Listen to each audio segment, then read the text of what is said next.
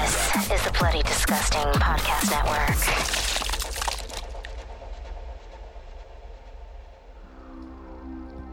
Welcome to Nightlight, a horror movie podcast. I'm one of your hosts, Prince, also known as Head Knight, and alongside me, none of the knights. Instead, we have an honorary knight, one of our ghoulish knights, if you will. Let's give a nice warm welcome to fan and friend of the show, Philip Woodward. Welcome to the show, buddy. Hey, how's it going, Prince? Oh, pleasure to have you. Very excited to get started into this. This is a lot of fun. I know this was super last minute, hitting you up, but thank you for being like, totally, let's do it. Yeah, no, absolutely. And like I said, this is such a wild episode for me to be on because I'm literally from the area where the movie is filmed. Like, that is nuts. Not quite born there, but from age like 1 and something to age 4.5, I lived in the place where the movie was filmed. That is incredible. That is absolutely incredible. Oh, man. But we are still a group of knights with an absolute love for film and a passion for horror. This is a podcast that takes a different horror film to break down, discuss the ultimate question, why horror? So hit the lights, sit back, and let the darkness envelope you. You can further support the show over on patreon.com/goodnightlife. That's night with a what? K. Yes. My pleasure on Patreon. You have access to the show ad-free and as early as Monday with a post-show. If you don't have any bucks to toss, don't worry. An episode is released every Friday on most podcast services around the world. Now, the month that we are actually discussing this whole month, as y'all know, we are celebrating Stephen King's birthday this month, and we're doing it for 2 whole months straight. With that, since it is 2 months straight, we got some kind of long things we needed to kind of cover for our good old pal, Stephen King over there, with things like a TV miniseries. And no, we're not talking about it. That one's not going to be covered. Sorry, everybody. I know that one was requested. But instead, we are going to be doing Salem's Lot. And this will be part 1, because we are going to be doing a 2-parter. Because 3 hours is a long time. But this is part 1. First and foremost, Philip, your thoughts? This movie was a lot slower than I remembered it. Like your memories kind of compress movies in the way that they feel over time. So going back and watching this movie was almost like re-experiencing it for the first time. Every kind of all the buildup and things that happened in it really built that tension for the kind of ending sequence. But at the same time, it kind of fell flat. Like, I don't know if it was because the movie was too long.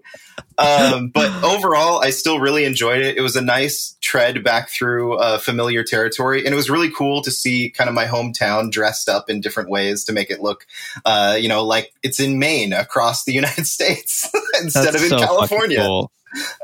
That is so cool. I honestly, I very much enjoy this movie, but I'm with you. I like it's weird to call it a movie, but it's a movie. It's a fucking movie. Yeah. But like, it's interesting because I agree with you on it being super slow. Like, we don't see Barlow until I think technically the second half of the movie. Like, we don't see Barlow for a long time. And it's interesting because these miniseries are very much in the vein of like, this is how Stephen King wanted it. This is how he actually elaborated things in his book. So we go into very minutia details on characters that we don't give a fuck about, like Weasel, for example, who we never see again. Yeah, not only don't give a fuck about, but like the guy who does the things to his wife. Like, I don't want to get into it yet because we're going to go over that in more detail. But like, after that sequence, they just show him driving in a truck. And then he's gone for the rest of the movie. That's it. Yeah. I assume they drove away because for full disclaimer, everybody, I've never read this book. So I don't know if that's ever touched on again in the book or anything like that. But yeah, like they just kind of dipped and she was totally framing someone else. Yeah. It's gone. That's an interesting plot point there. But it is a fascinating flick. Like, I do think the glowing eyes is the fucking absolute top tier best. Like, it's so cool. I was trying to figure out how they were doing it. I have to imagine it's some sort of like glass lens with a reflective like that's tape on it or something. Because it totally didn't feel CG. No. Well, I mean, in 79, so probably wouldn't be. Right. And it didn't have that glow effect that like adding it in post would, like, you know, something like the lightning in Ghostbusters or something like that. It didn't have that feel to it. It looked like it was in camera real time. Yeah. Really cool effect. It looked awesome. And I can only assume that it was very similar to like Village of the Damned, like with those kids with the white eyes and things like that. So I thought this was great. Like I thought that all of those effects were great. And this isn't my first time I've seen Salem's Lot. Like I've seen Salem's Lot maybe 3 or 4 times other than this. But like I very much enjoy this movie. I did remember how slow it was, and I was just like, oh yeah, I forgot this movie kind of slogs. Yeah. But it's still a lot of fun. Like it's something that when it picks up and you start kind of getting that mystery aspect and really starting to hone in that this is like a mixture between a vampire and zombie story, it's so fucking cool. It definitely has like a full arc to where it's slow and it completely builds and builds and builds all the way up to the climax where it kind of like has the climax and then drops off into this kind of build again, like into a smaller climax that then finishes out the film. I agree. Yeah, no, I definitely agree. But I mean, I say let's definitely jump straight up into this because this is going to be an absolute blast to talk about, but it's going to take some time. Absolutely. Salem's Lot, Part 1, directed by Tobe Hooper, released November 17th and 24th in 1979 with a total runtime of 3 hours and 4 minutes. A budget of $4 million with a rating of 80% on Rotten Tomatoes, which is great. Like, honestly, yeah. I don't know if you ever see the 2004 version. No, I actually did not know it existed until today when I was looking for the 1979 version. Yeah, it's not good. But we open to Guatemala. Church bells chiming. A man, Ben, and a boy, Mark, are sitting silently in a church. They fill up 2 vials, 2 vials, not files, of holy water while walking out their vial of water begins to glow. A little cheesy, but 79. What can you do? You know what, though? I did like the fact that they had the blue light on their faces when they weren't showing it. Genius. I thought that was really cool because there's a lot of times where you get those early digital effects where they're like lightsabers are a great example where there's no light cast on the person's face. Exactly. So I thought that was a neat touch. Yeah, that was a great touch. Ben claims that another one has found them, Mark suggesting that they go further. Ben shakes his head, telling him not yet. The glow disappears. Fade to a house that glows from the moonlight, showcasing our title card as a transition into day. This is fucking let's go moment right here. Yeah. Like, this looks so good. Like, it's the way the Salem's Lot like kind of plots in, kind of like it feels like army text. In a way, but like it works. It just fucking works. Yeah, and the way they animated it to like disappear was really cool too. Yes, definitely agree. Ben pulls up to the house 2 years prior in Salem's Lot, Maine, which we definitely know is now California. So surprise everybody. It's a road called Blue Slide that actually heads out of the city of Ferndale. That is so interesting.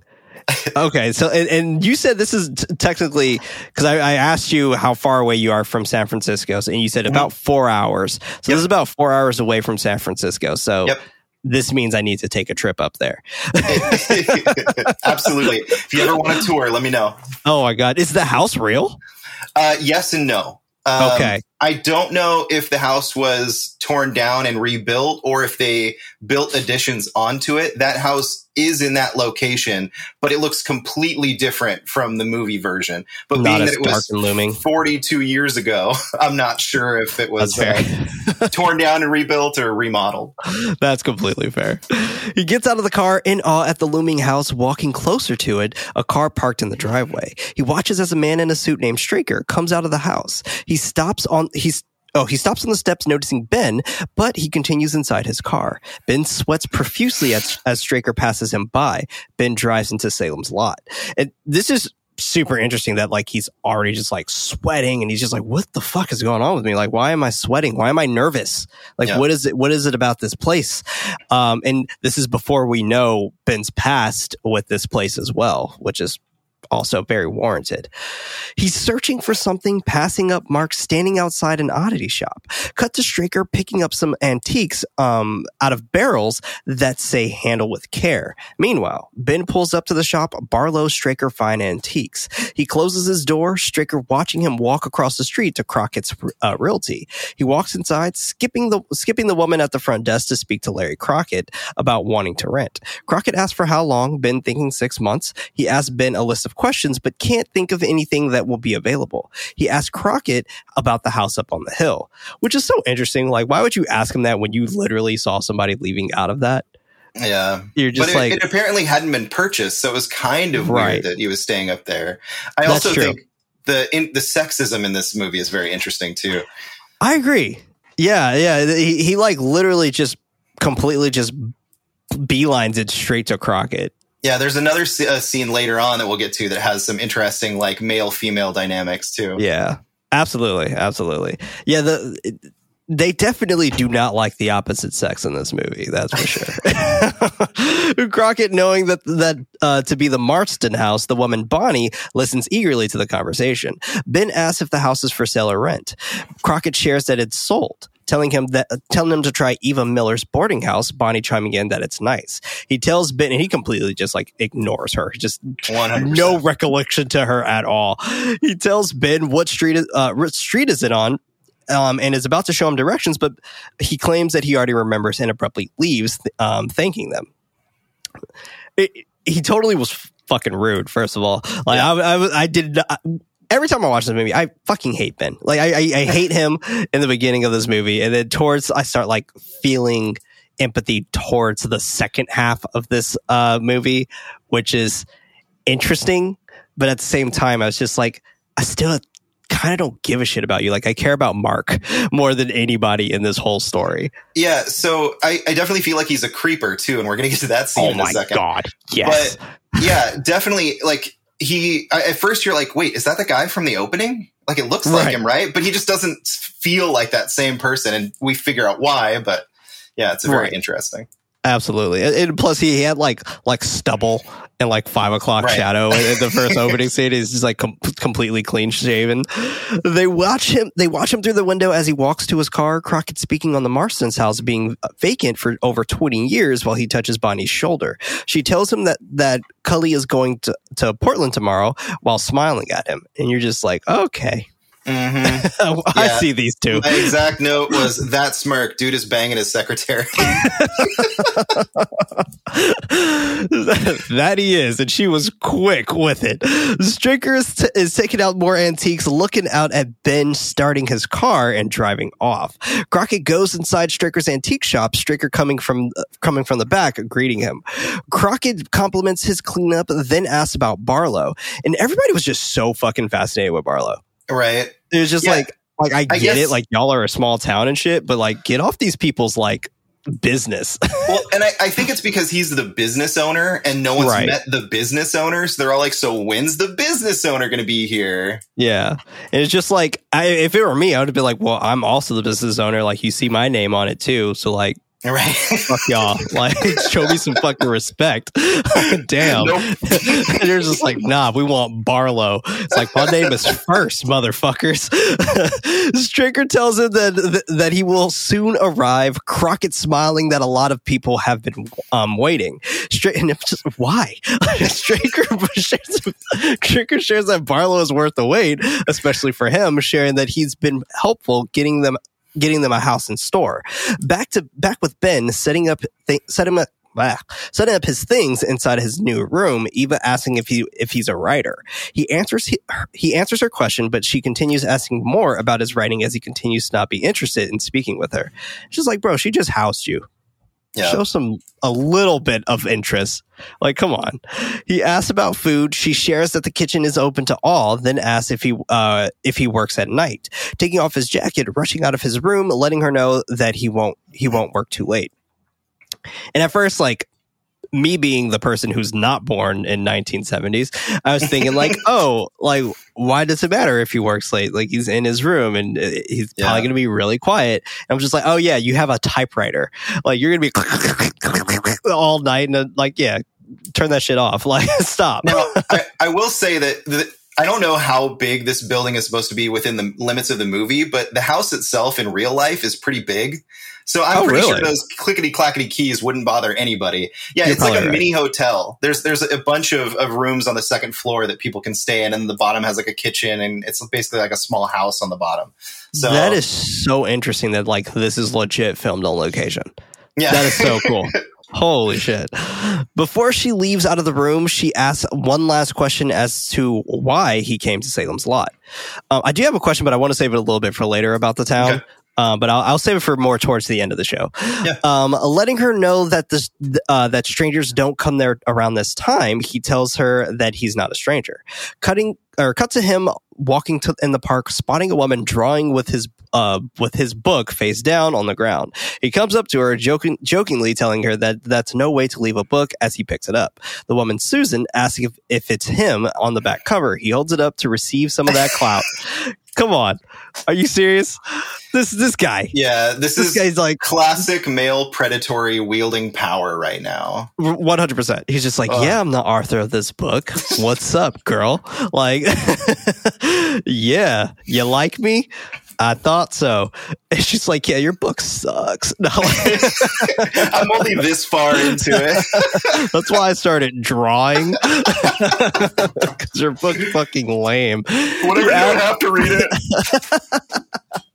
He asks if he can sit down. She allows him to do so. Then asks why he called his book Air Dancer. Ben asks if she actually read the book, and Susan tells him that she hadn't. Chuckling that she was just getting into it. He cuts her off that she got bored, but she claims that she didn't. Yeah, you did. And that she wanted to finish her drawing first. I'm just now imagining her picking up the book and just like reading the first line, and she's like, "Oh shit, my drawing." Letting him know that she's going to read it, he matter-of-factly tells her that she doesn't have to while asking for her name. She introduces herself, sharing that she teaches art at Holly Elementary School.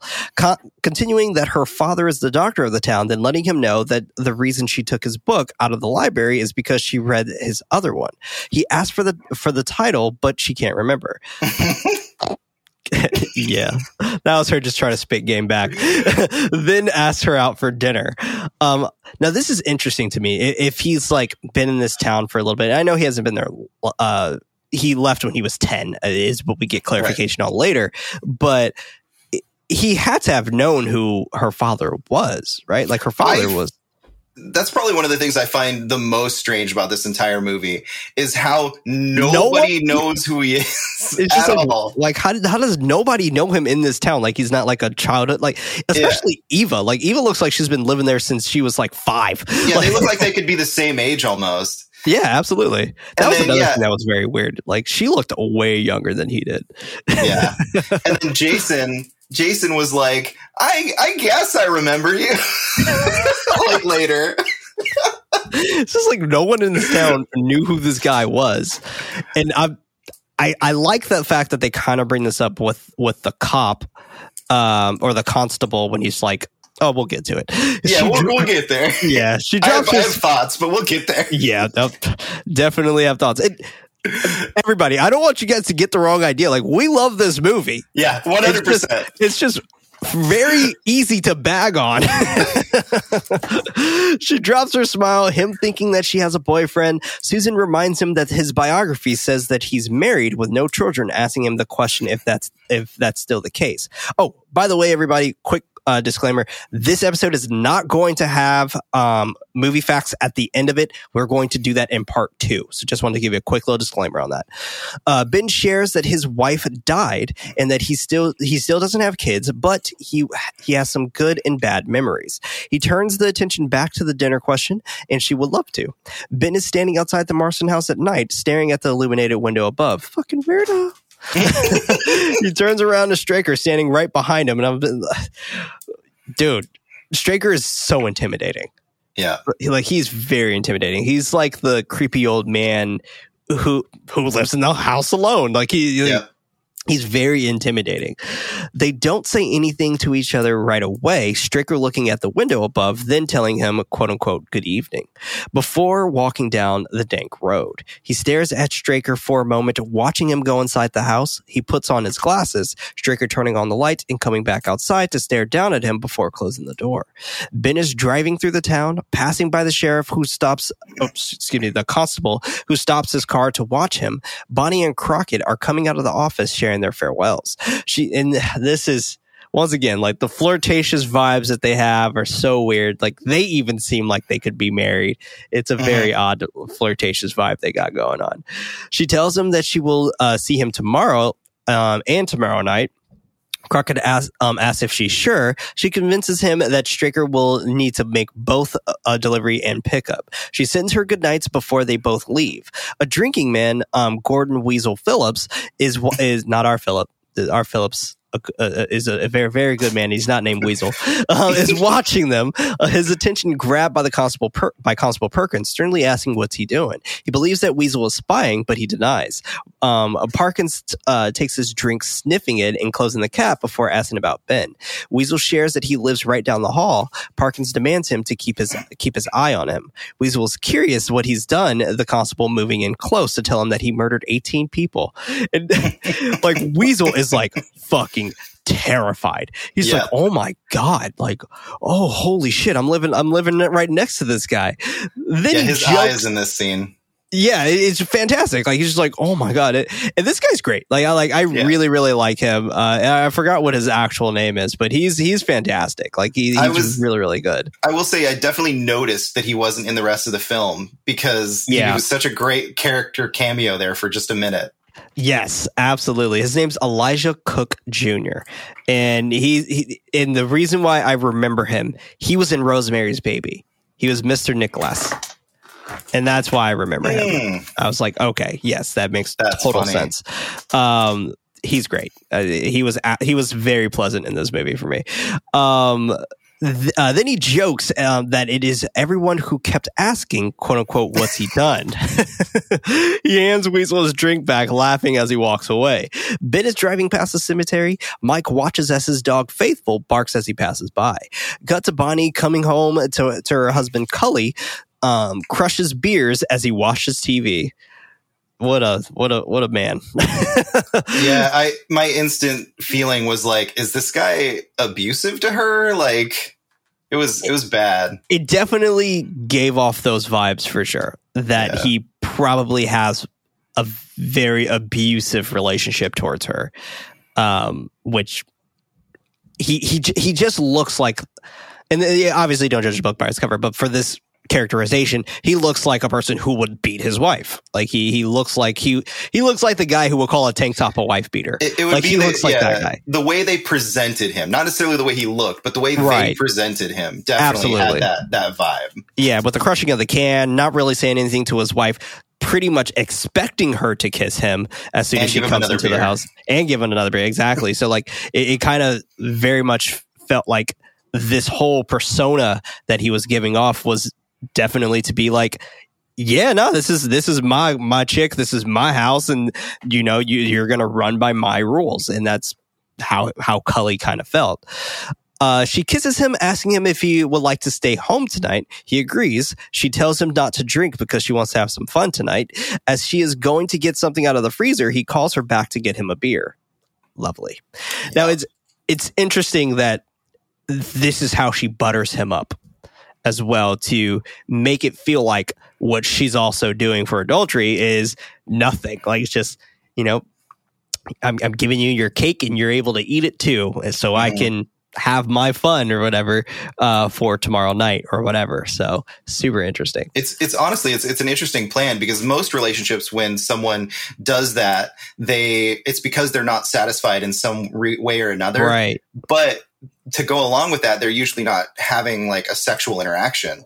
So It's really interesting that she kind of goes further with that and is like, no, let's do that so he doesn't suspect anything. Right. Yeah. And she definitely played her cards in a way to really seem like nothing's going on. I'm the perfect wife. You got the perfect life and things like that. So Ben is eating dinner with Susan and her parents, Bill and Anne. And by him taking her out to dinner, that completely caught me off guard. It was just like having dinner with your parents. First date. Yeah. Lovely. Yeah, meeting the parents on the first date, question mark. Yeah. I also have, am I crazy or are her father and the protagonist the same age? Oh my God, you're not crazy. They are literally the same age. Bill, they look like they could be brothers. Right. Bill asks about him staying at Eva's, sharing stories of her past and her looks. Anne and Susan are cleaning up the tables, joking about men. It's just like, okay. Who's the fucking 70s, man? Just a totally different time indeed. The way that they just like picked up the plates when everyone was done eating and just like walked them into the kitchen and started cleaning them immediately. That's where I was like, wow. Literally allowing her husband to talk about another woman, like in a very promiscuous fashion in front of her, and she's like, men, like. Anne offers him coffee. They leave the room. Bill sharing that Eva was married to Weasel, making fun of him, adding that they got divorced, but he's still living there. Susan and her mom are in the kitchen. She asks her daughter what his book is about. She shares it is about two men, and shocked at it being "quote unquote" one of those books. Yeah. Some homophobia there, for sure. Yep, definitely. Cut to Weasel trying to get a paper out of the typewriter from Ben's room. Eva coming into the room, slapping him, wondering what he's doing in there. She takes the paper. He tells her that it's nothing on it, and it's just a paper. She's intrigued. Weasel continues picking up Ben's paper, finding some scribbles, trying to read it. He is about to say something about a boy. She cuts him off for reading the manuscript from the typewriter. Quote, about a boy in a house. The house was a monument to evil living... The house was a monument to evil sitting there all these years, holding the essence of evil in its smoldering bones. End quote. Fucking poetic. Like this is really, really great. And this feels like this is something written by Stephen King. Like that felt really, really good to hear. Weasel wonders if he is talking about the Marston house, but the sentence ends. Eva repeats the sentence as they both wander. Ben and Susan leave her parents' house, but Ben thanking them for the dinner, she sighs that they liked him. Ben thinking that her father maybe did, she lets him know that her mom doesn't like anyone except for Ned Tibbetts. He wonders who that is. Susan letting him know it is someone that she's been seeing. At least she was honest. Asking if it had or have, she claims that it's a little bit of both as she scoots in the passenger seat. Meanwhile, Anne and Bill are inside. Anne wondering that Ben's real reason, what Ben's real reasons are to be in Salem's lot. Bill letting her know that he's writing a book, but he didn't say what it was.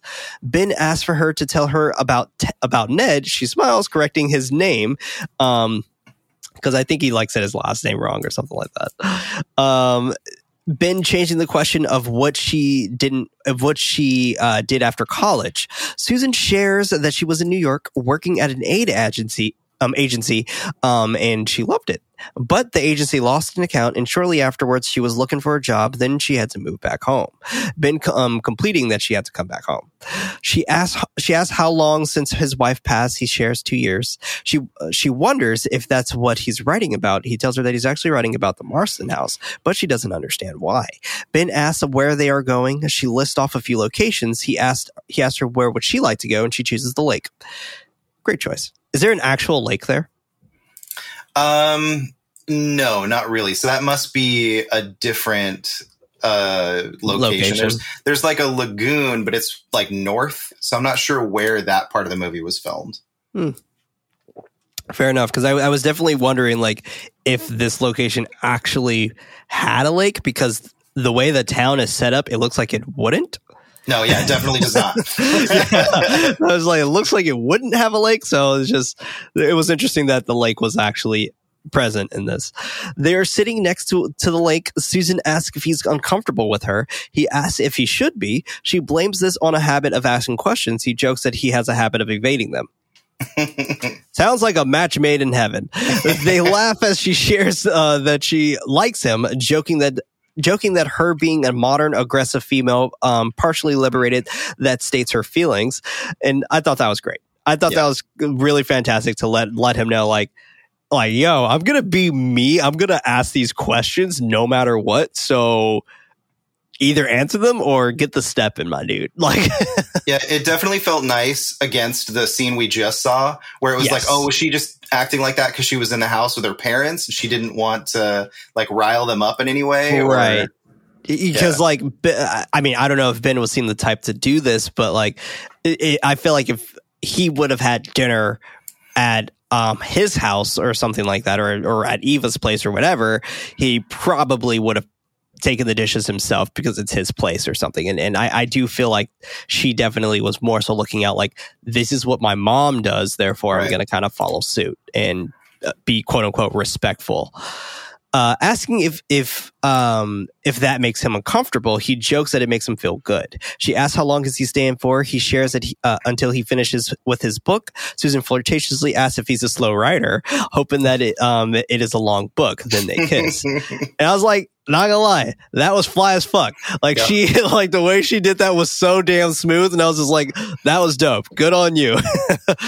Got to Ben going through some of his crumbled pages before beginning to type again. He looks out of the window at the Marston house, noticing Straker leaving the house. Straker looks around a moment before getting into his car and driving off. While he's driving, he looks behind himself before driving slightly faster. Cut to Crockett Realty. Crockett, not Crocker, answering the phone as Bonnie makes him some coffee.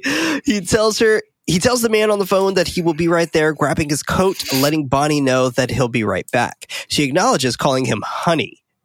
He comments for her to stop calling him that because someday she will forget, and she does it again, laughing that, oops, I forgot. I have a question though. Is that really that weird? I have like women that are older that call me honey or darling all the time, and they don't know me at all. Like I just walk into a building and they're like, "Oh, hi, honey. How are you doing today?" Right. Yeah. So. And I was thinking the same thing. Like it didn't even feel like it was a couples thing when she said it. Like it felt very normal. Like it just felt normal. But maybe depending off the time of like it being in the 70s, and she also calls her husband honey. Like that is something that I do find to be something a little bit more personable, to where I call my wife love and I also call my daughter love. So like for me, I wouldn't call like another person like, oh, hey love. And I know people who do that. Like I know people who actually 100% do that as well, but I wouldn't do that because that is such a personal thing for my wife and my daughter. So maybe for it's me, just that way for her. Sure. That makes sense. Yeah. And that's how I kind of visualized it. And obviously you can tell that Crockett is very scared of Cully. Like I'm using very loosely because he still is going with this shit. So he's not that scared of him, but he's definitely a little scared of him, I guess. He leaves out of the office, Weasel shouting, quote unquote, getting warmer as he walks across the street to the antique shop. Inside the shop, Straker covers a few antiques, asking Crockett for his assistance. I would have loved for Straker, if I wanted Weasel to be more in this movie, I would have loved for Straker to have used Weasel to his advantage, to kind of rile up more of the people to kind of have these attacks happen later in the film. But he didn't, so it's fine. Weasel just falls off the face of the earth. He asked for Crockett to have his truck at the Portland docks at 7 p.m. sharp at the Custom House Wharf. Crockett writes it down, repeating the information back. Straker continues that 2 movers is enough, and that the sideboard, quote unquote, should be taken to the house, instructing his movers to put it down in the cellar, sharing how they can get in through the outside bulkhead. Crockett asks if he'll be there, but he won't. He'll be in Boston tomorrow. He asks for 4 stout padlocks, and the movers will leave the keys on the basement table, instructing them to padlock the bulkhead, front door, and shed door, which they're just like, fuck that. He confirms this with Crockett, thanking him and pleased to always call on him. Crockett is about to leave, but asks about Barlow. Straker letting him know that he'll be able to meet him very soon. It's just like, Straker, you get like kind of see it on Straker's face too. It's just like, fuck you, dude, I'm here. Yeah. Like, yo, why is it always Barlow? He leaves Straker nervously sitting down. And I actually love the visual of the skull, like sitting right next to him, and how this transitions into Mark being super into the macabre. Cut to Mark practicing for a play about the history of Salem's Lot with his peers. This is super fascinating. It's going over the history of like how it was called Jerusalem's Lot, and why they changed it and shortened it to hyphenate to Salem's Lot. Really fucking great stuff here. Really, really cool. Ben watches taking a seat next to Jason Burke, who's the only fucking person who remembers him in this town. And he's just like, does he though? And it's just like a little bit. And I have a theory that Ben is actually not from here. Like, that's my theory. Like, I truly deeply think that he's not from here. I think he visited when his aunt used to work there. And I think that's it. Like, I do not think he's actually from here. Scary townhouse and got scared out of his mind and then left again. It's like, dude, it makes way more sense to me. Exactly. Like, it makes no sense as to why no one in this fucking town knows who you are. He gets his attention asking if the kids still run the pageant. Jason smiles that that he helps a little. Ben introduces himself, wondering if he remembers him. Jason excitedly exclaimed that he does, thinks he remembers him, adding that he read his books while shaking his hand. Ben letting him know that it was because of him to pursue it. Jason wants to catch up, asking him to meet with him later that night. Cut to Mike working in the cemetery, Cully honking his horn to get his attention. Cully offers him $50 to him to move something, but he won't be able to help him. It's so interesting. He's like, yeah, I'll give you $50, but you got to split it with the second person you get. Letting Mike know that he has something else planned for tonight. Meanwhile, Ned is creeping on Susan as Ben comes up to her jokingly. He notices Ned apologizing and letting her know that he came by for Jason, and he told him to wait around. He tells her that he won't do it again. She asks for him to wait for her there so she can go up to Ned. She approaches Ned. He tells her to get in, and she tells him no. He reminds her that she used to love him. She rebuttals on that being a long time ago. And by a long time ago, she's like, that was a million years ago or 100 years ago or something like that. He looks at Ben, Susan commenting that he has nothing to do with him. He nods, knowing that she was doing something with him at the lake the prior night. Ben moves closer, Ned getting in his van and speeding off. And he's like all butthurt. He's like, yeah. Like, Ben grabs his books and walks her home. Bonnie and her husband Cully are kissing. She asks when he will be back home. He tells her that he'll be back around midnight or after, joking toward Crockett to keep away from her. Crockett joking back, he leaves out, Bonnie looking out of the window as Crockett suspiciously stares at her. She claims he was kidding, but he doesn't believe her. And I would have been like, yeah, nah, this ain't happening. Like, like, your husband is fucking crazy. I'm not. You can tell that it stuck with him too when she had to like call him and convince him to come over. Right. Like, he was just like, yeah, I'm not doing this. Cully is running to his truck. Parkin's telling him to not leave his truck double parked. Cully comments that he's going to Portland for a pickup for Straker at the Custom Wharf. Parkins asks if he knows what it is, but he assumes that it's just more antiques, not understanding why someone would like to open an antique shop in their town. Parkin acknowledges, commenting about his truck being parked there again. Straker comes out of his shop, watching Cully's truck pass him by. Mike locks Faithful behind the gate in the cemetery, letting him know that he'll be right back as he barks. Ned is waiting there with him, Cully handing him the keys and paper for the truck. He instructs them to leave the truck in the morning and he'll just pick it up later. They leave, Cully annoyed by the barking dog, yelling for him to shut up as he throws a beer can at him. Fucking like, die, dude. Like, are you serious? What did that? Come on, stop. Like, that's not even your dog. It's your friend's dog. And like, even if it was your dog, you're a fucking asshole. Like, come on, don't hit that dog. I find it really interesting. Oh, sorry. No, please, go ahead. I find it really interesting that there's a ton of questionable things that happen within this movie that if the supernatural stuff didn't start picking up, could have been blamed on other people in the movie. Like, if the cops had gotten involved and done an investigation, like, he totally would have been taken away for, animal cruelty and, the other stuff that ends up happening. But it's just interesting. Absolutely.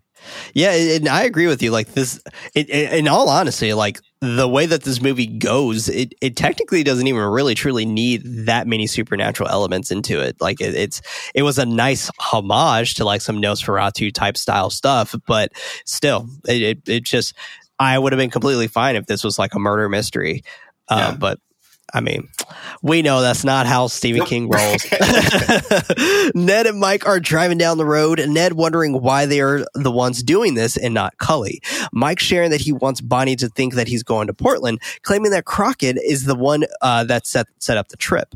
Ned doesn't understand why. Mike smiling at him and he puts two and two together. They laugh, wondering what Cully is going to do. Mike returns the question back to him. If he had a 12 gauge sitting in his garage, what would he do?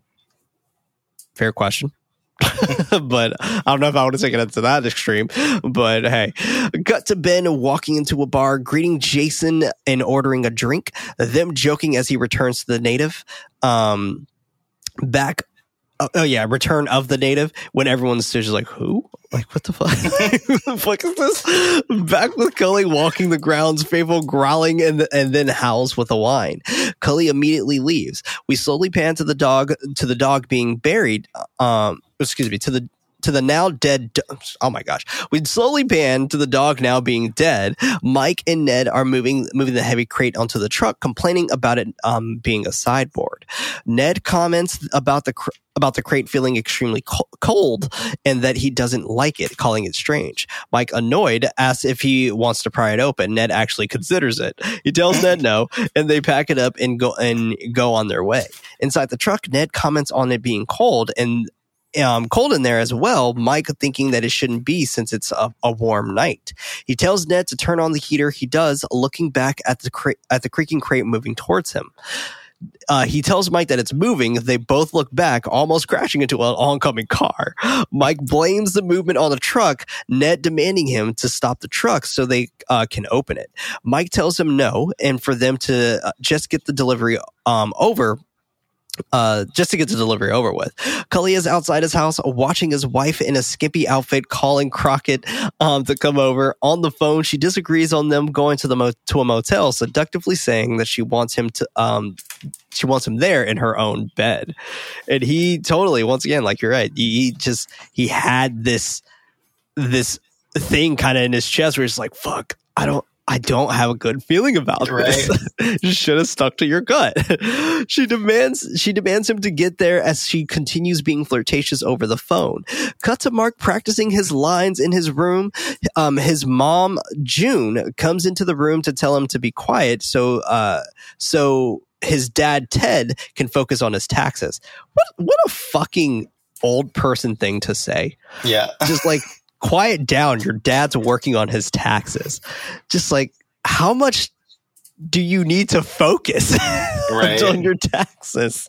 He acknowledges sharing that his friends Danny and Ralphie are coming over to rehearse. I mean, granted, yeah, you had to do your taxes by hand back then, but still, yeah, with a manual calculator or something, right? But, it's probably a fucking crank calculator, knowing his dad. It's not like he's yelling though. No, I don't know. It's just like, y'all got paper thin walls. I like how he just like kind of goes back to doing it the exact same like pitch and everything. Like, fuck you, dad. She agrees as long as they don't disturb his dad. She closes the door behind him as he continues his lines loud as fuck. Yep. Ben and Jason are speaking about Mark while they take a message from our sponsors. And we're back because Mark is actually writing and acting in the pageant just as loud as Ben was before, claiming that he's talented in both. Ben is excited for another writer. Jason being happy and having the opportunity to allow two writers to succeed under his education. It only took 50 years. He asks about why Marston's house, knowing that he added that in his pageant as well. Ben thinks it is possible because his aunt worked there. Jason asked if she shared any stories, but she didn't. He asked if she ever spoke about Hubie Marston, but she didn't yet. she understood that the house has a reputation for being haunted. He continues that he's been up there and as a dare when he was a child, claiming that he was afraid but snuck around and got inside. He tells him that he saw ghosts, quote unquote, everything or quote, ghost everything, every sound, and every shadow, end quote. But he's not too sure what he actually saw.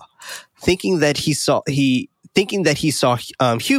hanging by his neck, calling the sight ghastly, but he opened his eyes and looked at him. Wow.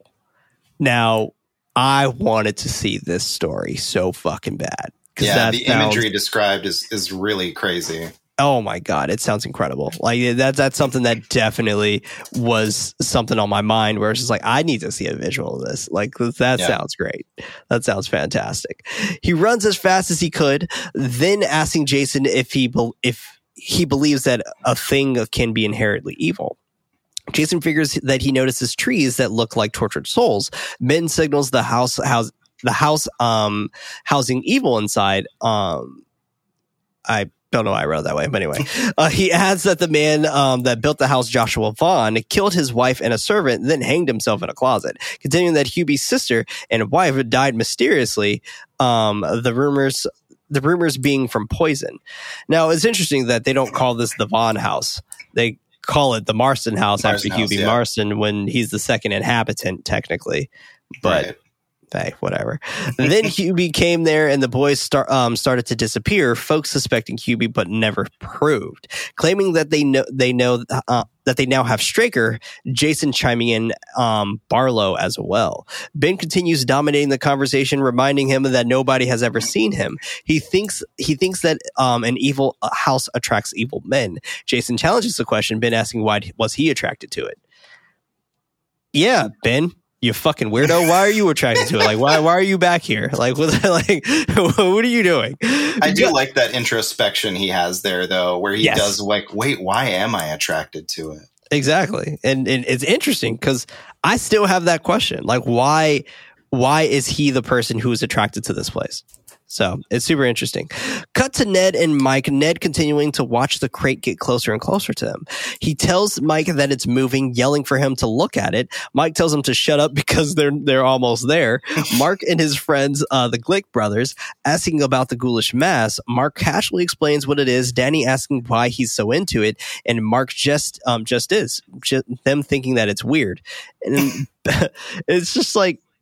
This is great. I love that this was actually added because it shows kind of a certain gravitas of how horror fans are treated in a way, and people who like the macabre are fascinated by the macabre and things like that. Like it's so interesting, and it's a reason why a lot of people who like horror may not stick with it because their circle or something aren't fans of it, and it's just like, I have no one else to kind of share this with. But yeah, and that's any of those niche things like comic books before they became this gigantic mainstream. Yes, it was another thing that was treated like that when you had like your statues or figures or comics and posters and stuff. So very similar. But I loved his room. His room was so cool. His room was fucking awesome, and I'm glad Mark was just like, "Fuck y'all, I don't care." Ted comes into his room, letting them know that their mom wants them home. They grab their things, asking if they know their lines. Okay, Mark says almost. Danny invites. He's like almost, but you guys still suck. Danny invites him to their house tomorrow to finish rehearsing. They leave. His dad asking when is he going to outgrow the macabre. Mark grabs the toy on his bed, guesses that he will soon, then tells his dad that he has to fix a toy to get him to leave. Ned and Mike stop the truck to move the box out. Ned touches the box, exclaiming that it's freezing, calling it unnatural. Mike tells him that they have to get it out and get it down. With their might, they slide the box toward the edge of the truck, opening the basement doors. The Glick brothers are walking in the damp woods back home. Ralphie's startled by an owl hooting. Daniel tries to calm him down, letting him know that this is a shortcut through the woods, adding that they see lights to Jordan Avenue from there. Ralphie can't, and Danny just says, fuck it, and leaves his brother. He shouts for Danny to wait for him, the area becoming extremely windy. This is great. I love how, wind is the presence of Straker. Like, that is so fucking cool to me. Like, I love that.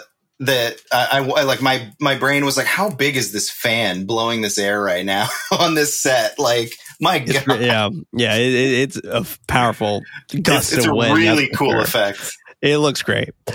A dark figure pops up, grabbing Ralphie. Ned still wants to pry the crate open. Mike nervously laughing about it. He tells Ned to stop because Straker would hear, but he wants to do it anyway. Running up the stairs to the truck to grab some tools, Mike paces around the crate, frightened by a couple of rats. Ned comes back about to pry it open. He tells him to stop because he hears something above them, and he runs up the stairs. Ned hears it as well, running right behind him, blaming it on the rats that they heard. He realizes that he forgot about the padlocks. Mike tells him to just throw them down there and to close the doors. Great. I love that so much. I was hoping when every time that this happened, like, I always hope that, like, oh man, how awesome would it have been if just Barlow just went on the town and just had a fucking massacre, like, because these idiots left the doors completely unlocked and just threw them down in the basement. Fantastic. I mean, in a way. I mean, yeah, you're not wrong. Definitely not wrong. Crockett's going to finally meet Barlow in a minute. That's very true. He does so, not locking the basement doors. Meanwhile, Cully watches his wife commit adultery when Crockett comes inside the house. He grabs his shotgun, creeping back toward the window. The Glick bros' parents are on the phone with Mark's parents. The brothers were supposed to come home half an hour ago, asking them to ask Mark if anything was said to him. Their mom, Marjorie, goes out of the back door, seeing Danny walking up to her. She calls for her husband, Henry. They run over to him, falling on the ground. They ask where his brother is, but he doesn't know. Yeah, because you fucking left him. That's why you don't know. Like, you left him. You little I was kind of wondering what happened to Danny. Like, was he attacked? Because from what we saw, it looked like just Ralph was scooped up. But then Danny comes in and he's like all exhausted and like, I don't know. It was just an interesting sequence. I guess Danny had to have been attacked, right? Because later he like gets super sick. Yeah. So and it's before, you know, the thing that's going to happen in a minute happens. Right. So I don't know. It's interesting. It's super interesting. Henry tells her to get Dr. Norton. The nosy knucklehead and Mike come back to the cemetery, immediately parting ways. Mike calls for his dog, no response or reaction as he continues. Straker pulls up to the house, noticing that the basement door isn't locked and the padlocks are just thrown on the ground. He's nervous, going to his trunk to grab something wrapped in a black tarp. And I assume he's nervous because, like, he doesn't want Barlow to be upset. I don't know. Like, it's interesting that he's nervous because obviously he's Barlow's familiar, right? So like, it's just interesting that like he was afraid in that moment, which the way that this movie goes, it totally seems like Stricker is a lot stronger than Barlow. Well, and something that is interesting to me is I think sometimes it's the house itself. Like there's a presence within that house that strikes that fear, because there's a scene earlier on too where Straker like has a moment where he looks like kind of visibly afraid of the house or what's happened in the house, and he's trying to like get out really quick to leave for a little bit. That's true. And so it makes me think that like we were talking about, the house really does attract darkness, but that darkness also looks back. And so for some reason that's something that I think about when I look at it. And that's such a great thought, because that kind of brings me on to the aspect of this idea of this house being an evil presence and being something that attracts evil. Like this was really honed in, and it felt like that this was the blueprint for like the Overlook Hotel. And I have no idea how far The Shining is to Salem's Lot. I know Salem's Lot was written in 1976. I'm not sure when The Shining was written, but I think it was around that time as well, though. I don't know. He wrote so many fucking books. Who knows? All the crates are shattered open, and he places the tarp on the table, opening it up. It is Ralphie lying unconscious on the table. Straker smiles as at his successful work, heading upstairs and turning off the lights before leaving. I was curious as to why not turn him, but I assume it was because Barlow was probably asleep for so long, and that was just going to be like a full course meal for him. And they weren't going to turn him at all. He was just going to like suck him completely dry, probably. But That's the only I can think of. Yeah. Instead, Crockett gets that honor, I guess. Maybe. Because Yeah. Crockett never comes back, does he? No. Yeah. So Yeah, no, maybe he just like dies. maybe that was his first meal. Yeah, like, maybe.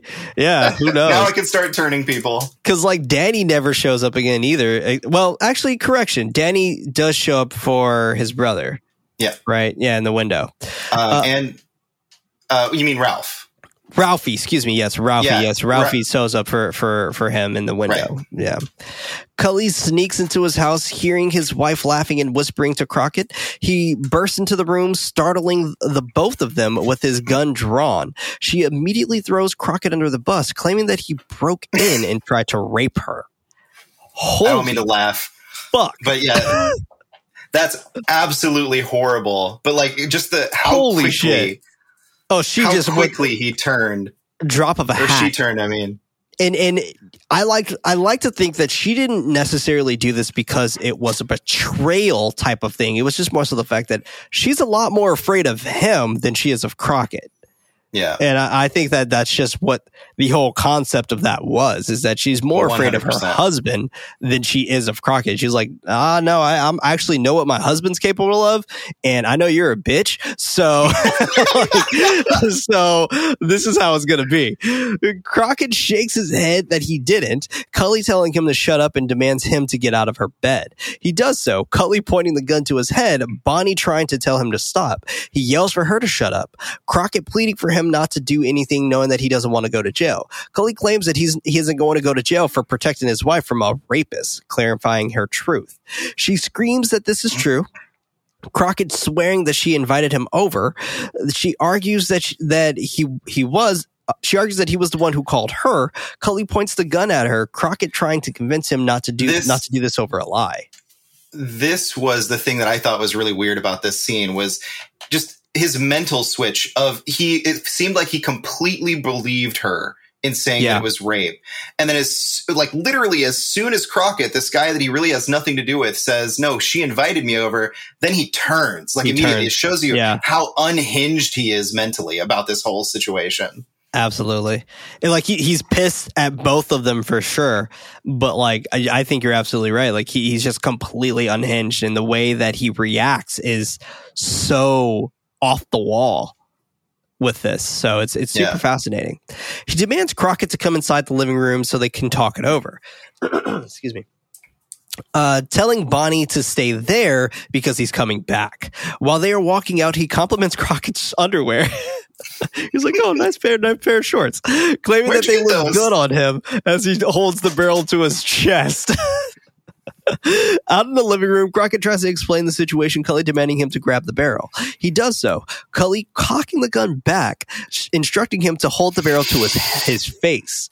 Crockett does so, threatening if he moves the barrel, he's going to kill him. Crockett does so, threatening if he moves the barrel, he's going to kill him, screaming for him to hold it steady, maniacally calling on his self-control. He demands him to close his eyes. Crockett does so, Cully pulling the trigger twice, but no bullets. Crockett runs out of the house, stopped by the blackish hand. And I love this because it's just like so 70s and it's so wild, so off the wall. And I love the fact that like he doesn't come back. And I'm just happy that Crockett finally got to meet Barlow, you know? Yeah. He's been asking about him the whole movie. Exactly. You've been asking about him. You got to finally meet him. There you go. Are you happy now? Going back to the murder angle, I think it would have been really interesting if Barlow would have like torn his head off or something. Oh, that would have been awesome. And like left him somewhere near the house. That would have been great. And then, it's like, oh, you killed him with your shotgun because he was having an affair with your wife sort of thing. I think that would have been an interesting twist there. I agree. Not to add some fan fiction to like the movie, but I mean, hey, we never know. We might totally get something like this in the Gary Doberman remake. So it is possible that this could happen, which I'm actually quite excited for that remake. So I look forward to it. I mean, Atomic Monster is the one producing the whole thing, which is James Wan's company. So I assume it's going to be pretty wild. So should be fun. Cully comes back inside the room, slamming the door, hitting Bonnie, and fucking wow. Jesus. Ben and Susan are by the lake. Susan, thinking that he was going to blow off their new relationship, he tells her that he wasn't going to say anything. She complains about asking too many questions.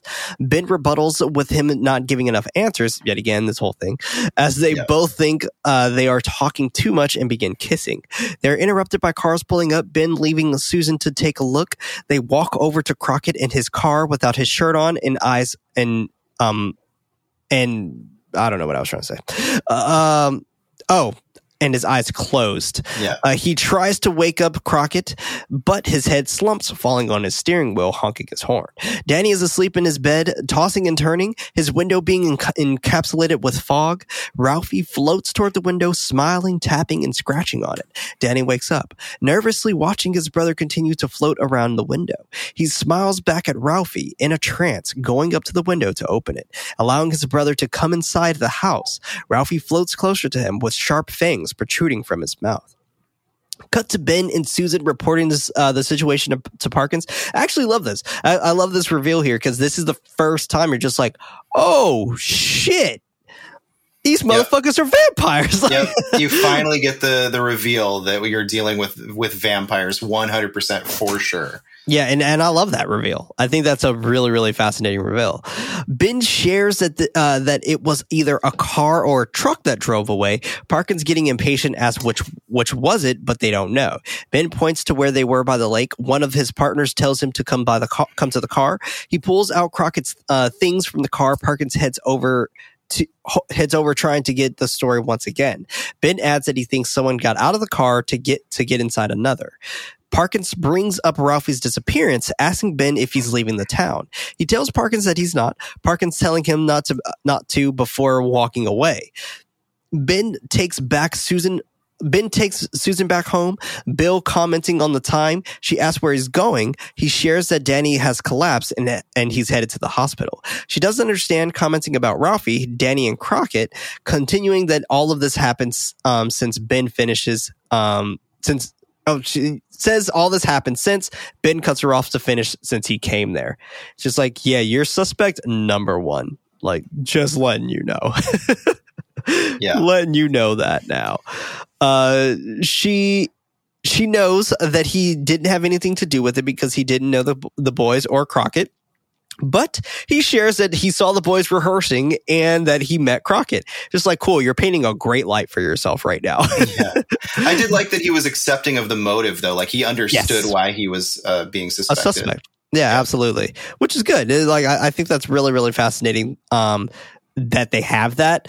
I would have loved for the suspicion to be placed on the actual stranger, I guess, since he technically lived in this town. But once again, it's just like no one knew who you were. So like, that's fucking weird. Like, and it feels like it's on purpose that nobody knew who you were. Yeah. So he reminds her that he came there to rent the Marston house, thinking that he might have awoken some sort of evil, which I don't think that's necessarily true because you weren't there first. So chill, don't beat yourself up. It is interesting in the way, though, that maybe he awakened to the house again, though. And do you think that is because he thought this process of like, this is where I need to go. I need to beeline it to Salem's lot, to the Marston's house, so I can write this book. Yeah. So it's interesting. It's really interesting. And to me, this goes back to Stephen King technically having The Shining in all of his books and stories. Like, right. Well, and there's this stuff about it too, with the cosmic horror side of things. There's always like another layer. Like, I'm really interested to go back and read the actual book now, or novella, because I really want to know if there's more to that story. As far as like the layers of cosmic horror that he throws into stuff as well. Absolutely. And I'm absolutely curious behind that as well, because it feels like with the way that this house is being presented, this is another living being of its own. And I think that is super fascinating and very receptive when it comes to this story of awakened evil and the way that it kind of flows. So I find that super fascinating. Marjorie and Henry are in the waiting room, springing up when they see Bill. They wonder how Danny is. Bill asking if he's had an asthma attack. They tell him no. Henry mentions that his file is with Dr. Goldring. Bill asks if he has a history of rheumatic fever. He also hasn't. Henry calling him healthy. Bill continues asking questions of his medical history, wanting to keep him there for more tests. Marjorie asks what type of test, but they don't know yet. Cut to Mike looking for Faithful, asking a groundkeeper if he's seen his dog, but he hasn't. The only black dude in the town, mind you. Right. Like, I know. it's like, you only see him for like half a second. Right. And he's hard at work. Like, he continues looking, finding his dog killed. Ben is part of the search for Ralphie. I actually do like the fact that Mike doesn't assume that the other groundskeeper like killed his dog, though. That's nice. Yeah, that's 'cause, like, 100%. when I saw that, I was like, "Oh shit, he about to blame the fucking black dude." Here we go. Like, Ben is part of a search for Ralphie, finding a piece of clothing on a branch. Parkins yelling for him not to touch that, calling for an envelope. Ben comments that Straker also wears a black suit. Cut to Straker opening up boxes. Parkins comes inside the shop. Straker greeting him. Parkins comments about them being almost ready to open, but Straker tells him not quite yet, but soon.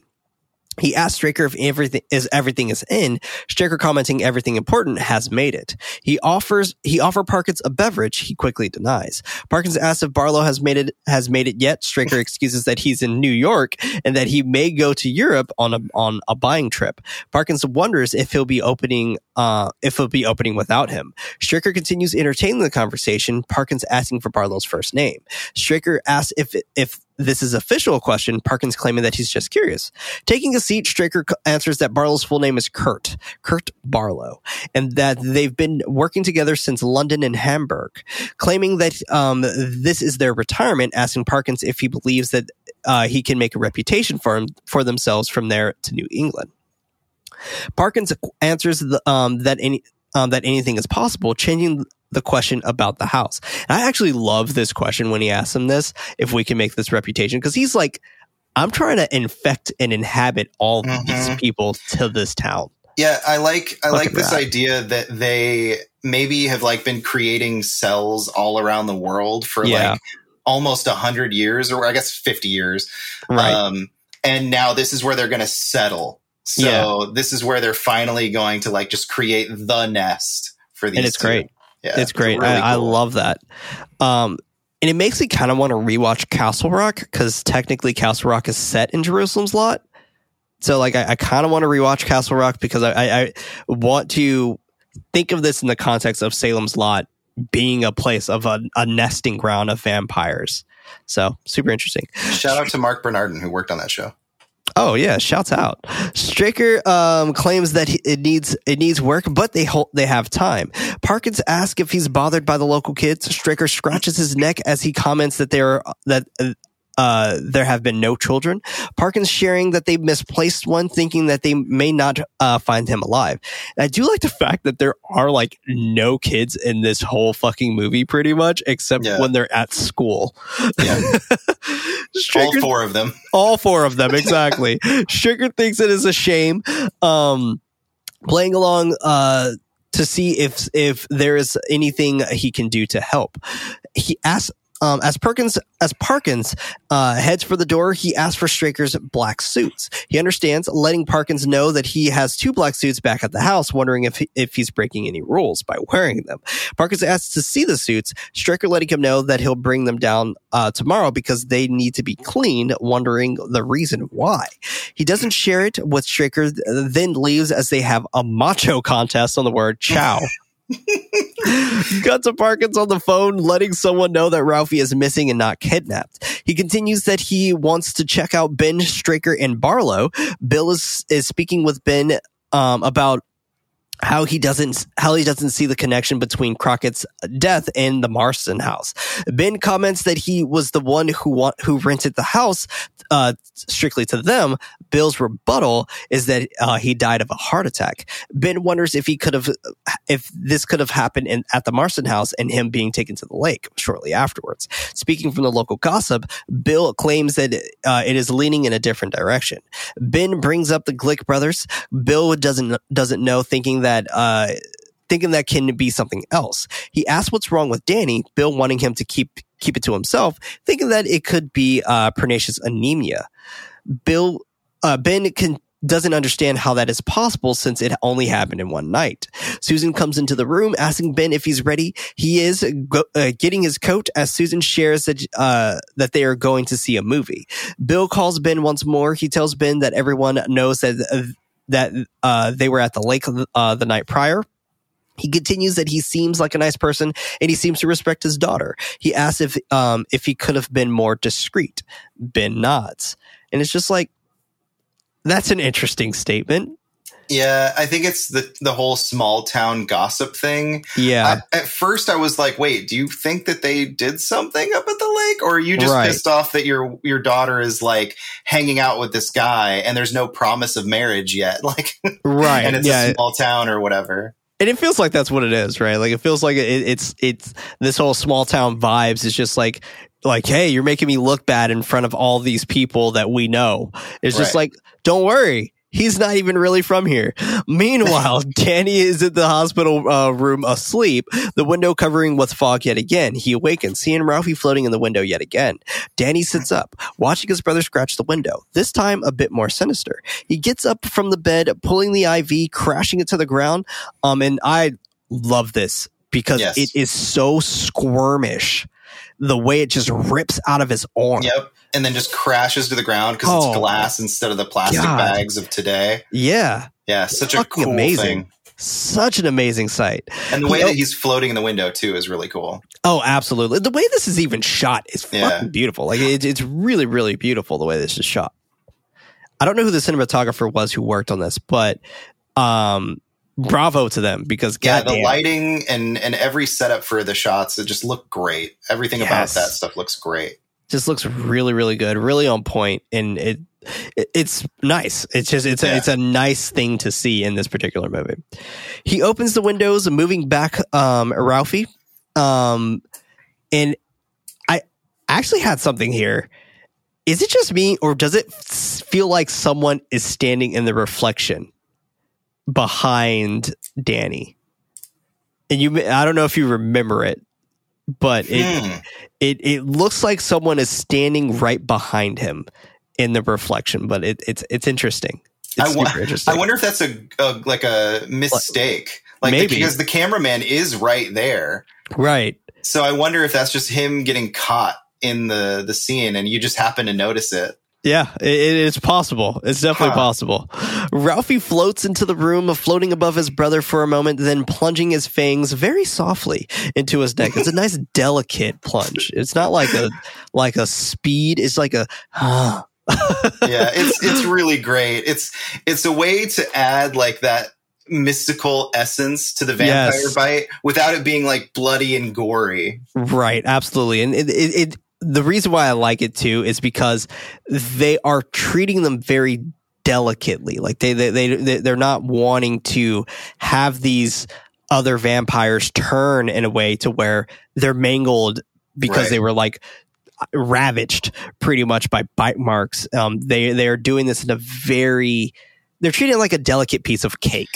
I also like how there's the entire, even though they never talk about it, it's not in your face like Lost Boys, where they're like, the Frog Brothers are breaking down all the rules for you. Yeah. All the rules are just there. So like Danny has to invite Ralph in, and he's getting, another reason I think that the bite is so soft is because he's under that spell. He's under the influence because he looked into his brother's eyes, which we'll get into here in a bit. But he looked into Ralph's eyes, so he got tranced, and then that was how he was able to convince him to open it and just kind of softly and mystically kind of just take him. Absolutely. Cut to Straker leaving the house with the suits, placing them in the back seat. At the hospital, a nurse coming to Danny's room, discovering him dead. She screams, dropping the tray of medicine. Straker continues driving to the shop with a slight smirk of smile on his face. He takes out the suits, walking across the street. He goes inside Parkin's office. placing his suits down on the chair, asking when he can have them back. Parkins comments in a couple of days, Straker telling him no more than that. He claims that he'll try, Straker reminding him that he doesn't have to do this. He asks if he's under some suspicion. Parkins leans back, telling him that he is. Straker smiles, pointing his fingers on the disappearance of Ralphie because he's a stranger, adding that he's a little odd. Parkins shrugs that he knows how they are. Or he knows how they are there. Straker sits down, telling him that they aren't any different from small towns all over. He asks if he's being charged. He isn't, but Parkins wants him to stay around. Straker intends to, then brings back up the suits thinking that the crime lab will have them, but he tells him FBI will have them instead. Straker nods, getting up that he wants his suits back in excellent condition, adding that he also wants them to be dry cleaned. Fucking baller. Yeah, definitely. He bids his farewell, leaving out of the office. Parkins grabs the piece of cloth, searching for any rips on the suit, but he can't find any. Cully is driving down the street with a black-eyed Bonnie next to him, and this is the last time we see it. But yep. I love the continuity here, and I assume this is the last time we see them because I assume they're leaving. I assume they're like leaving town, and like maybe this is quote unquote his way of wanting to make up. It's just like, let's get out of town for a few days and be together or something. I think there's a few different things for it. I think that he wants to get away from the town because that's where his wife, cheated on him. So if they move away from that, maybe she'll like loosen up and forget about it and just focus on him. I think that, getting away for a few days. I think that it could be he doesn't want to be suspected for the murder. So he's trying to get away as soon as possible before his wife can like let it slip that, something happened. Yeah. Any of those things. Yeah, no, it's there's a lot of motives for him to leave. Like it's pretty great, which I love how no one suspects him. Like for what happened to him, especially because of how closely his wife worked with Crockett. Right. Like, and on top of that, like that was part of the gossip of the town. Yeah. And yet nothing, but okay. Straker watches as they pass by, then heads inside the shop, placing a sign that says opening soon.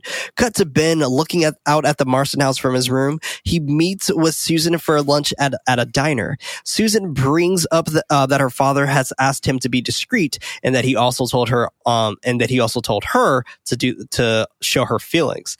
She tells him that she got a phone call for a job interview in Boston, and that they saw her portfolio. He's not entirely stoked about her leaving, but she shares that it's only for a couple of days. Ben asks when she leaves, and it is tomorrow after class. She asks if he can come with her. He sighs that he wants to stay for Danny's funeral tomorrow.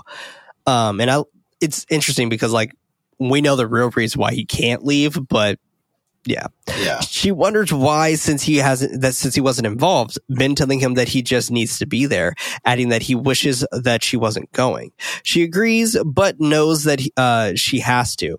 And it's interesting. It's just like, my dude, you've been there for what? We can assume that you've been there for like a week, right? Maybe a few days. Sounds right. Sounds right. Maybe I would say maybe like 5 days. Right. And you're just already just like, oh, I don't want you to go. And it's just like she's trying to get a job, like, and have a future. I mean, this is definitely a movie relationship for sure. Oh, hands down. She reminds him that it's only an interview and that she wouldn't have the job till the end of June. So that gives us context that we're in the month of June. He claims that they'll have to do Danny's funeral, the whole town pulling up. Screw Ralph though. Yeah, exactly. Yeah. Just no one gives a fuck about Ralphie. The priest prays over the casket, Mark looking over at Ben, Mark looking away when Ben notices. The priest continues, Marjorie fainting and others tending to her. Ben looks up at the sky, noticing the clouds looming over the grounds. All the cars leave the cemetery. Ben the last to leave and turning the opposite direction. I don't know if you noticed this, but cemetery is actually spelled wrong when they're leaving on the sign. Oh no, I didn't. But that is the real sign to that cemetery, just dressed up. Really? It usually says Ferndale Cemetery. Oh, that's so funny. But it's spelled wrong here. That's funny. I didn't notice that. Yeah, it's spelled CEMETA. AR. Oh no, that's a common misspelling too. Mike grabs a shovel to fill in the grave of Danny. As he's doing so, his surroundings are getting extremely windy. Meanwhile, Ben is driving with Jason. He asks Ben if he has plans for tonight. He tells Jason that Susan is going to Boston. Jason heard Ben hoping that she gets the job. He doesn't believe that he doesn't believe that is what he actually wants. Ben agreeing that he doesn't, but it's how he feels. Or he probably should have said it's how he should feel. Yeah. Mike continues filling the hole, the wind becoming more violent as he calls for the groundskeeper Royal. He continues filling the hole, noticing something inside. Moving to the other side to get a better glimpse, standing at the foot of the plot, he walks closer, jumping on top of Danny's casket. I love this because this shows you how strong their trance is. Yeah. Fucking genius. Yeah, even without seeing it, he just feels that presence all of a sudden. Absolutely. He opens it. Danny's glowing yellow eyes peering directly at Mike, the earth rumbling around him. Danny pops up right in his face, hissing, then taking a bite from his neck. Got that 70s close-up. So cool. So fucking good. I love it. And that is the end of part 1, everybody. Definitely let's keep the theories going. Obviously, you can watch this very well in advance, but let's just keep the conversation going about this. And like I said, we're not going to be doing any type of movie facts until part 2, which will be available to you the following week. But definitely keep the conversation going about this particular section of this film. No future spoilers or anything like that, but let's definitely keep the conversation going over on Twitter at @nightlight_pod. That's night with a K. But if you are completely impatient, and I completely understand, the whole thing is technically available right now on patreon.com/goodnightlive. That is night with a K. And you can sign up for our Weeping Prince tier to get access to the whole thing. Part 1 and part 2 is available now with this episode. So if you are eager beavers, I completely understand. There's nothing wrong with that because I don't blame you. But you do have access to it now if you wanted to gain access to that. But before we conclude part 1, I do want to ask a couple more things to kind of go over of what we just talked about a little bit here, just to kind of solidify some things. At this point in time, we're starting to see like more and more people obviously get demolished. Yeah. So with this town changing and these people kind of, I guess, forming into vampires, what do you think the end result is for this league of vampires? I don't honestly, like I said earlier, I feel like this is going to be their nest. Like they're going to try and create the people that live there now into vampires. And then I would assume try and bring in familiars to like run the town during the day. Right. That way it seems like a completely normal town. And then from there, if it's anything like the real town, it's a huge tourist destination because of all the like Victorian buildings and stuff. So I imagine like people go there all the time. So maybe they pick off the stragglers that they feel like maybe won't be missed. So that's their way of like kind of sustaining themselves in this weird offshoot. Cause a couple people go missing up in the hills of Maine, who's going to care, Right. Absolutely. And because I was very curious about that, because I was wondering like, okay, like what is their game plan here? Like, what are they trying to achieve? When they're all vampires, it's like, how are you going to eat? Like, like, are you going to leave? Or are you going to like go hunt in these packs, or like, what are you going to do? Cause like very much 30 Days of Night feels like this was the type of concept that it was going for, just a more brutal concept in Alaska, which is genius. Like I think 30 Days of Night is absolutely genius, but yeah, super fun. Like it is fun. It's a lot of fun, but But yeah, I mean, that was my main thing that I wanted to kind of conclude us with. But Philip, before you officially go, and you are going to be in part 2 as well. But before you officially go, where can people find you on Twitter so that they can actually check out your stuff? Because Philip actually does a lot of cool shit too. He interviews a lot of really cool people. I was actually lucky enough to be on his show, Out of Our League, and he interviews a lot of cool people, a lot of famous people as well, which is pretty cool in both the movie industry and video game industry. So that's pretty cool. So where can people find you? Yeah, you can find me at Phil with 2 L's, J Woodward on Twitter. You can find our interviews for Out of Our League on pretty much most podcast services. It's Simply Sassy Presents Out of Our League. And you can go to youtube.com/simplysassyvids to find the YouTube version or video version, VOD version of that content. We are available on most podcast services now, so it should be pretty easy to find us. But yeah, we've got some really cool interviews with people. We've got one coming up with some really fun people from the journalism side of video games here pretty soon. I can't quite reveal who they are, so as much as I'd like to. I almost did, and I was like, oh no. No worries. yeah, no worries. Not a problem. We'll definitely be looking forward to those for sure. And once again, Philip, thank you for joining me in this. This has been a lot of fun for sure. But this was Nightlight, a horror movie podcast. I was one of your hosts, Prince, also known as Head Knight, and alongside me we had Philip. Thank you once again, our ghoulish knight.